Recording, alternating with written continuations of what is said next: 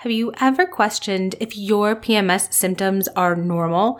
Well, normal is a subjective term. There is a diagnosis called PMDD, premenstrual dysmorphic disorder, which is a severe form of PMS. It's real and it's here, and that's what we're talking about today. So stay tuned.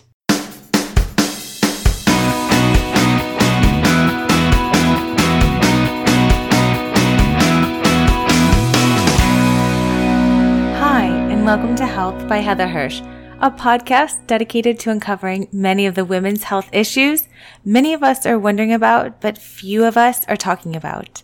My mission is to expose the current gaps in knowledge and care on all things women's health. Enjoy. Hey guys, I'm so glad you've tuned in for today's episode. We are going to talk all about PMDD.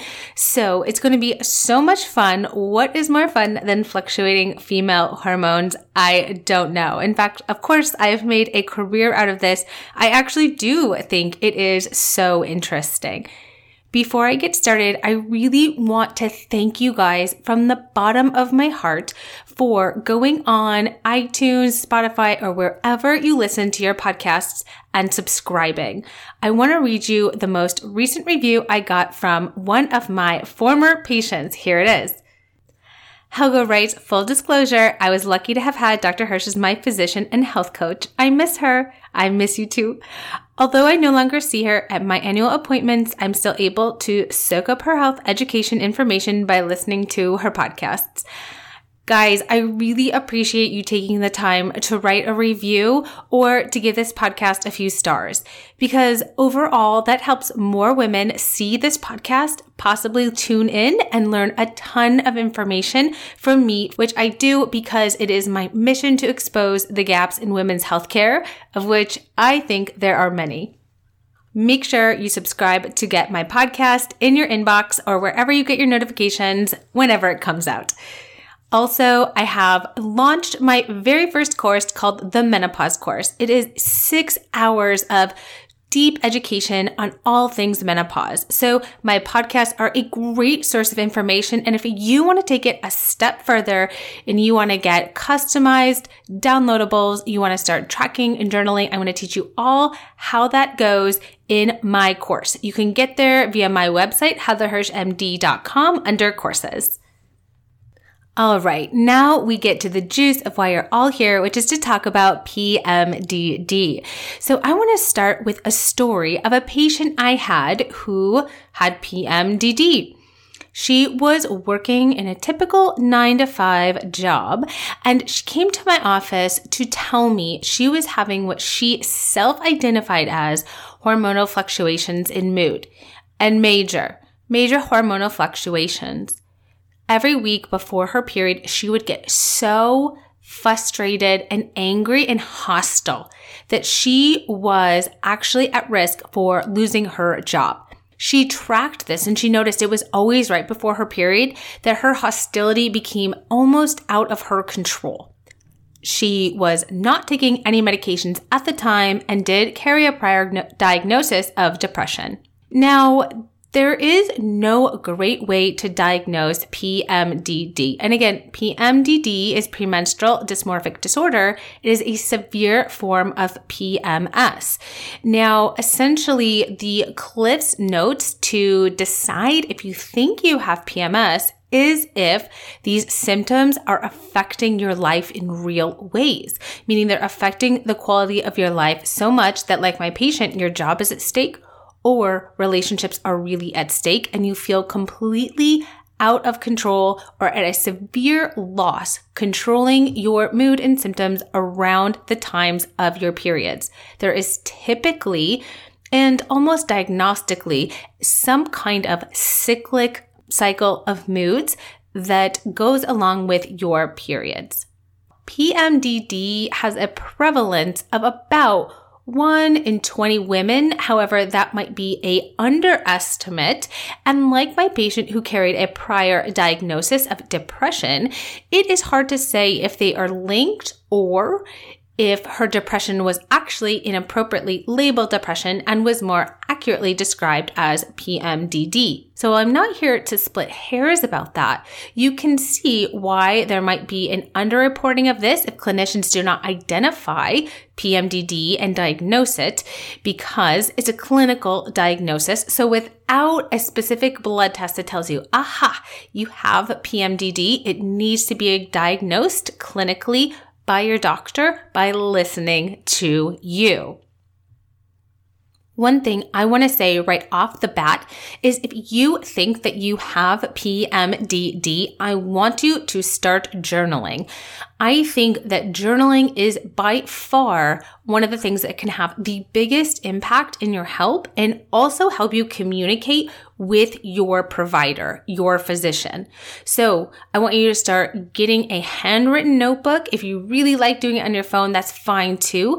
But I almost suggest you go to the store, buy a brand new calendar, color code it, do whatever you have to do so that you can kind of start to see how your mood changes with your cycle and if there is some kind of pattern to it. So I already said go ahead and start journaling. Now let me tell you a little bit about the physiology or the hormone science about your periods. Now for women, our estrogen fluctuates and goes up and down every single month. So if you could picture, I'm drawing a graph for you. Your estrogen level starts at say somewhere around 100 and steadily goes up to about anywhere between 3 to 4 to 500. That is when you ovulate, when you have the highest level of estrogen, which is your mid-cycle. And then for the next 14 days, your estrogen goes back down. And then you shed your lining and you have a period if you don't have a pregnancy. Now, your progesterone does the opposite. Your progesterone is usually higher in the beginning of your cycle and then comes down at the middle and then goes back up. So they mirror each other. Now, progesterone levels, some people get very interested and excited about them. I actually just go by estrogen level. I saw a study once that women are the smartest when they are at mid-cycle, when their estrogen level is the highest. And in fact, the study showed that women who took their SATs when they were at mid-cycle tended to score higher. Now, I am not going to stand behind this statistic or this study. I'm not sure if it's true, but I've always thought about it because I can't help but think that there might be some real truth to that. So if any of you know that study or you feel like looking it up, send me a comment if you can find it. But typically what we see, and remember, this is typical. You might be the 1% who is opposite, but typically we see when a woman's level goes the highest, they're usually the happiest, perhaps the most productive, perhaps the most energetic. And that's actually the time when, if you're tracking, you might notice that you really have a high productivity, overall sense of happiness. Now, the 14 days before leading up to someone's period, moods can start to go down. As that estrogen level drops, things can start happening to women that affect our moods. For example, fatigue. For example, bloating, acne, anxiety, and depression. Those can all spike during the last part of the cycle, the last 14 days before you have your period. And I just said PMDD is when this is really severe. Most women find that the 14 days leading up to ovulation or right after their period are typically pretty normal or pretty balanced overall. They might notice that they are somewhat productive, that they are decently happy, and that they're overall pretty stable. But this can vary from individual to individual, so that's why I really can't recommend enough starting to journal. It is going to make the job of your physician so much easier when you can show him or her a couple of months of what's been going on with you, and they will start to be able to see that cyclic pattern just like you do. I also want you to know that if you are on a continuous and combined estrogen, progesterone, birth control pill, if you are taking the Depo-Provera shot every 3 months, if you have also a NuvaRing, you have the birth control patch, or you have a Implanon, you are not going to have the same fluctuations in hormones every month. And that is because your hormone fluctuation is pretty much being blocked by the medication that you are taking to prevent pregnancy. That's why you don't ovulate, you can't get pregnant, and therefore you really don't have that same steadily increase in your estrogen level until mid-cycle, and then it decreases. If you have an intrauterine device, it doesn't matter which one, you ovulate with all of those intrauterine devices. So if you think you have PMS or PMDD and you do have an IUD, or you're not on other types of birth control, this method of tracking is particularly helpful. Now, to carry the diagnosis, you need to have at least 7 to 10 days before your period 5 of the following symptoms. Go ahead and take some notes. Mood swings, anger or hostility, irritability, tension, decreased interest in usual activities, fatigue, change in your appetite, sleeping problems, or physical problems such as bloating. So the key is those are still fairly vague, and I really want you to keep in mind, does it affect my quality of life in a way that is interfering with the very important relationships I need to sustain in order to be a successful human? I think that knowing your cycle, knowing your body, and hopefully acquiring this correct diagnosis is really important, because it can increase your risk for other types of conditions that affect your mood when you have a big change in hormone levels. For example, postpartum. Now, this can actually go either way. Perhaps you had postpartum depression. Now, postpartum depression physiologically is a massive decline in your estrogen levels, somewhere up in the thousands, kind of back down to your normal level. And if you're breastfeeding, those can stay very low for a sustained period of time while you are breastfeeding. In fact, breastfeeding is a state of low estrogen. So if you feel particularly happy mid-cycle when your estrogen level spikes, you might also notice that during low estrogen states, for example, postpartum or while breastfeeding, you don't feel as motivated, excited, or energetic as you previously did. So periods of postpartum depression, I believe, can put you at increased risk for having PMDD and or the opposite. So PMDD can actually occur at any time. You can get this diagnosis whether in your 20s, 30s, or 40s. However, your hormone axis, the message that your brain sends all the way down to your ovaries to release your female sex hormones, does take definitely some years to mature.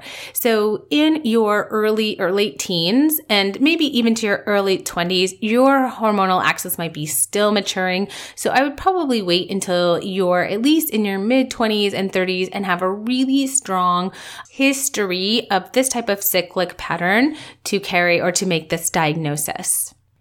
Now, PMDD, I believe, can also put you at an increased risk for having more mood symptoms during the menopause transition and into menopause, both of which are also low estrogen states. Now, actually, some of my patients find this out in the reverse. So if I'm seeing somebody for menopausal symptoms, and perhaps the biggest and most challenging and frustrating symptom to her is her low mood, she might think back about her 30s and 40s and start to really remember a really strong pattern of low moods right before her periods, which may have meant she carried PMDD, who was just not diagnosed, or perhaps recall bias is playing a role.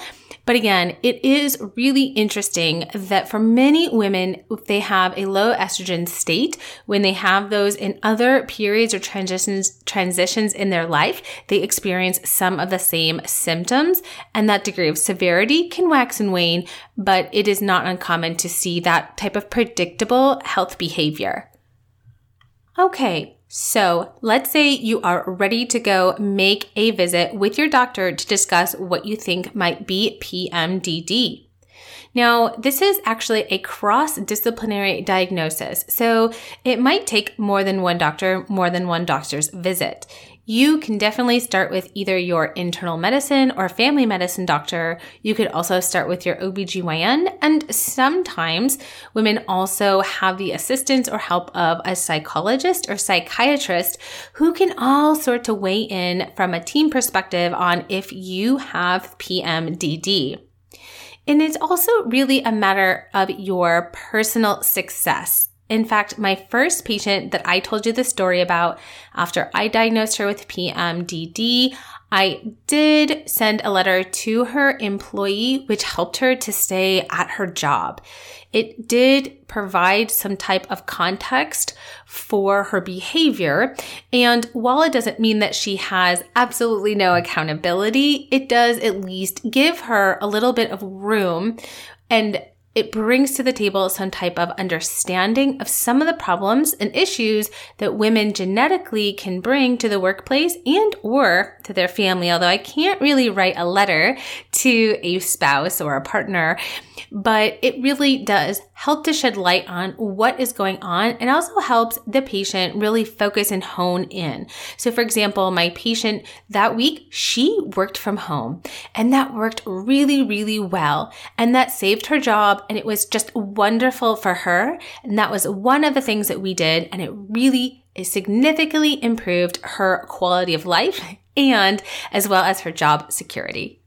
All right, so you're going into your doctor's office and you ideally have your journal. Now, how far back you can go is really just dependent on when you start and when you can get in to see your doctor. The more information, the better. So go out and get that journal. Do not wait. I would definitely recommend that your doctor does check a couple of things, because this is what we call a diagnosis of exclusion. We want to rule out anything else major that it could be and not miss one of those. So this could, for example, be a thyroid issue. You could have hypo or hyperthyroidism, both of which can give you similar types of symptoms. And so I would recommend your doctor checking a TSH level. Another thing I would check is a vitamin D. So vitamin D is all over the news, and I think it is a really great supplement to take. It's one of the ones that I always recommend universally. And your serum or your blood level of vitamin D should be somewhere around or above 30. Now, isn't this cool to learn that vitamin D is actually not a vitamin, it's a pro-sterile hormone. And women are really sensitive to the levels of vitamin D. So I had another patient, when we got her levels up to in the mid 40s, she felt fantastic. It helped her mood so much that all she really needed to do was to keep tracking, work around that week with some cognitive behavioral therapy or some sort of those coping mechanisms, and keep her vitamin D levels good by taking her supplement. I would also recommend checking an FSH or a follicle stimulating hormone level and an estradiol level, just to make sure that this is not perimenopause or early menopause. Now, if it was menopause, you wouldn't be having any periods, but those are just kind of a standard test that I might recommend getting checked, as well as checking for chronic diseases or the development of chronic diseases that can cause some similar types of symptoms. So for that, I would check an A1C level, and that is a pre-diabetes level. I would also check a CBC and a CAM8, as well as a magnesium level. Now, your doctor might say they agree with me and check those, and they might say that they don't, and that's okay. I am not the Holy Grail. There's always more than one way to do this, and if I can't see you in the office, I just give you that information and ask them why or why not they should check those lab values. Now, sometimes my patients actually secretly kind of hope that maybe their thyroid is off, or that maybe this is another condition that is really more easily defined. But if the levels do come back relatively normal without any major issues, and you've been journaling, and we see that cyclic pattern, and we see that cyclic type of behavior that is affecting your quality of life, and you had that list of things that you need to have, 5 of, then you carry the diagnosis of PMDD. So what happens next? What are your treatment options? Let's get into it. So first, I want to start with making lifestyle changes because so many of these things can really be cured or improved with just merely changes in your lifestyle. And it starts with all knowing when you're going to have that period of extreme irritability, anger, hostility.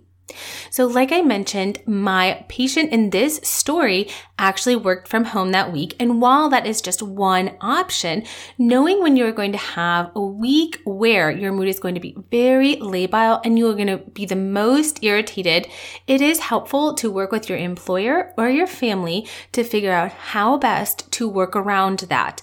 And that's simple. You can do that without the use of medications. I would definitely encourage you to try some cognitive behavioral therapy with a psychologist or a psychiatrist. And cognitive behavioral therapy is essentially learning how to cope with your symptoms the best and learning your own mechanisms that are going to reduce your stress, anger, and hostility so that you can function the best and try your very best to have a stable mood throughout your entire cycle. So journaling and knowing when you're going to have that period of anger, hostility, irritability is really, really important. On top of that, there are some other things that you can do. There is a ton of evidence on how important exercise is in reducing irritability, anger, and other types of mood issues. So exercise is a fantastic outlet.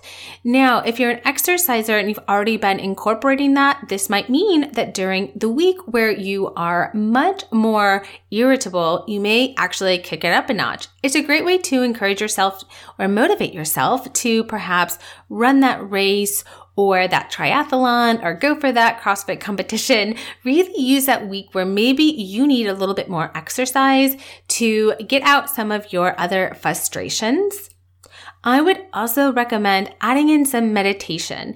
Now, if you've been listening to my podcasts for a while, you probably can see my progression of actually doing a meditation exercise in one of my earlier podcasts to really incorporating this into my daily life. And meditating is such a mystery to me, but it has definitely improved my life. And by no means am I an expert, but I do take 5 to 10 minutes out of my day in the morning trying to clear my mind. And even if I don't feel like I've succeeded, I can tell the days that I meditate, and there's air quotes since you can't see me. And I really want you to try incorporating this into your lifestyle if you get diagnosed or think that you have PMDD. Eating healthy is an absolute must. There is lots of data as well, really demonstrating the impact that our food choices have on our mood. Now, while I'm not an expert nutritionist or dietitian, I generally am going to always say avoid processed foods, particularly during this week. In fact, cooking can really be therapeutic and meditative, and you might want to prepare your own foods. While you are journaling, note which foods make you feel better because I don't think that it's the same for everyone.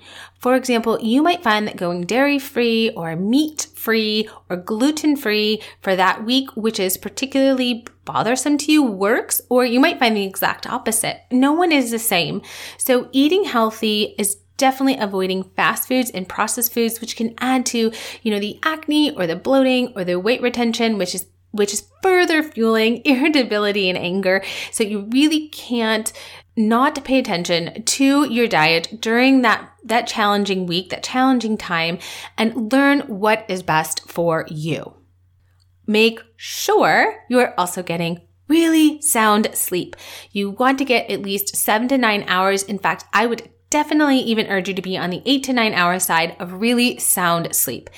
If you don't sleep, your tipping point, your threshold for being irritable or angry is going to be much lower if you have not had good sleep. So focus on sleeping. A lot of my patients also love light therapy. So light therapy is a great way to just naturally boost your mood. You can get a a SAD lamp on Amazon, and there's plenty of them out there. You want to get one that's about $100, give or take, because that's going to have the right voltage and it's really, really going to help boost your mood. Now, put it in front of you a few inches away from your face, not so much that it's blinding you. You want to have it shown on your face about 30 minutes a day. Sometimes if you can do it more, you can do it more. You can also have the light on your face from your SAD lamp when you're on your computer or doing your makeup or reading in the morning, whatever is your daily routine. A lot of my patients find significant improvement with a SAD lamp. Now, the word SAD sounds really, sad, but it stands for seasonal affective disorder. And I think that even if you don't have seasonal affective disorder, this boost in mood, the way the brain and the receptors in your eyes receive that light has been shown to increase moods in us, and it definitely can't hurt.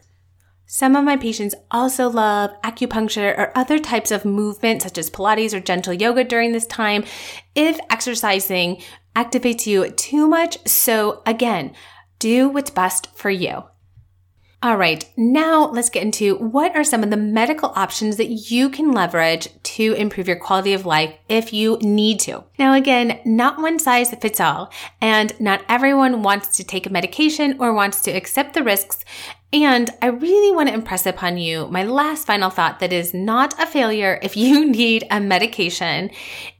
One thing that some of my patients try if they don't want to use a daily medication is a estrogen patch the week before their period. Now, they can either use estrogen in a birth control or they could use estrogen in a postmenopausal patch, and it's worth trying them to see which dose you need.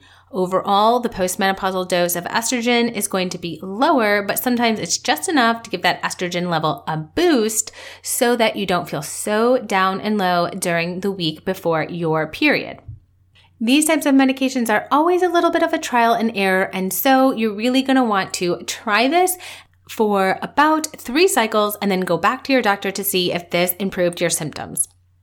Now, if that doesn't, another option that works really well is going on combined birth control, either pills or the ring or the patch. Now, essentially what these options all do is stop you from ovulating and give you a little bit of estrogen every single day, and it's matched with progesterone, which is in all of these options. And therefore, instead of having what I described earlier as sort of a slow uptick in your estrogen till it gets to a peak and then a downward of that estrogen till it goes low again, you have a steady state of estrogen the entire month. It works even better if you skip the placebo pills, and after you get to the end of your pack of pills or when your NuvaRing is up, instead of having a week off, you just go right to the next one so that you almost have no break. That way you won't have a flare in your symptoms. Now, if you have or if you choose an intrauterine device, this will not help if you have PMDD because your own hormones are still going to be fluctuating every single month. So if you have an IUD and you think you have PMDD, try all of the non-hormonal options. Then I would consider trying you on the weekly patch. And then if that really didn't work, you could go on birth control pills and you could try a very low dose, and you could either keep your IUD in or take it out. Is really up to you. Again, the goal of getting this diagnosis is treating it most appropriately and also really helping you align your goals with what is going to make you feel the best as many days out of the month as humanly possible. All right, and just to wrap it up, some of my patients do need or require or feel better if they do use an anti-anxiety medication during either the whole month or just the week before their period. So yes, you can do this in one of 2 ways. Now, for anti-anxiety medications in general, I most always recommend a non-benzo or non-benzo-like substance. You do not want anything that is a controlled substance.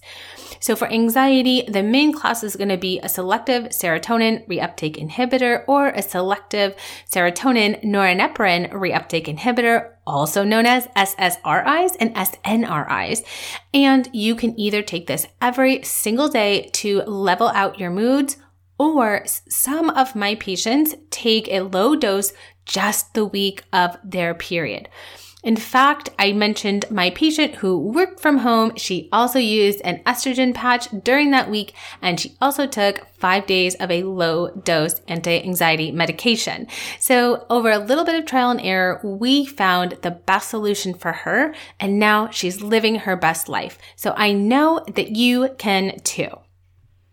That is the goal, and that is always my goal. I do think that PMDD is a big gap in women's healthcare, in recognizing it, in diagnosing it, and treating it appropriately. So I really hope this podcast was really helpful, shed light on something that you either think you have, you were just interested in, or you think you might have a friend or family member who's going through this, or perhaps you think you went through this years ago.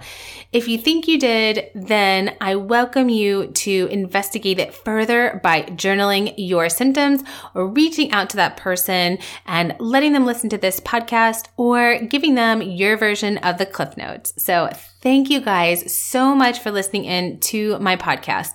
It is so wonderful to hear the amazing feedback I get from you guys, and as well as I love putting topics up for you to vote on Instagram for me to do the next week. If you don't already follow me on Instagram, I'm at hormone.health.doc, and I also have a menopause focused group on Facebook called Menopause Miracles, which you are welcome to join.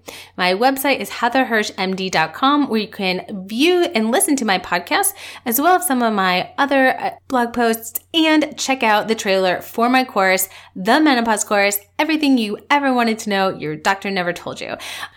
All right, guys, thank you so much for tuning in. Have a wonderful rest of your day or evening. Bye.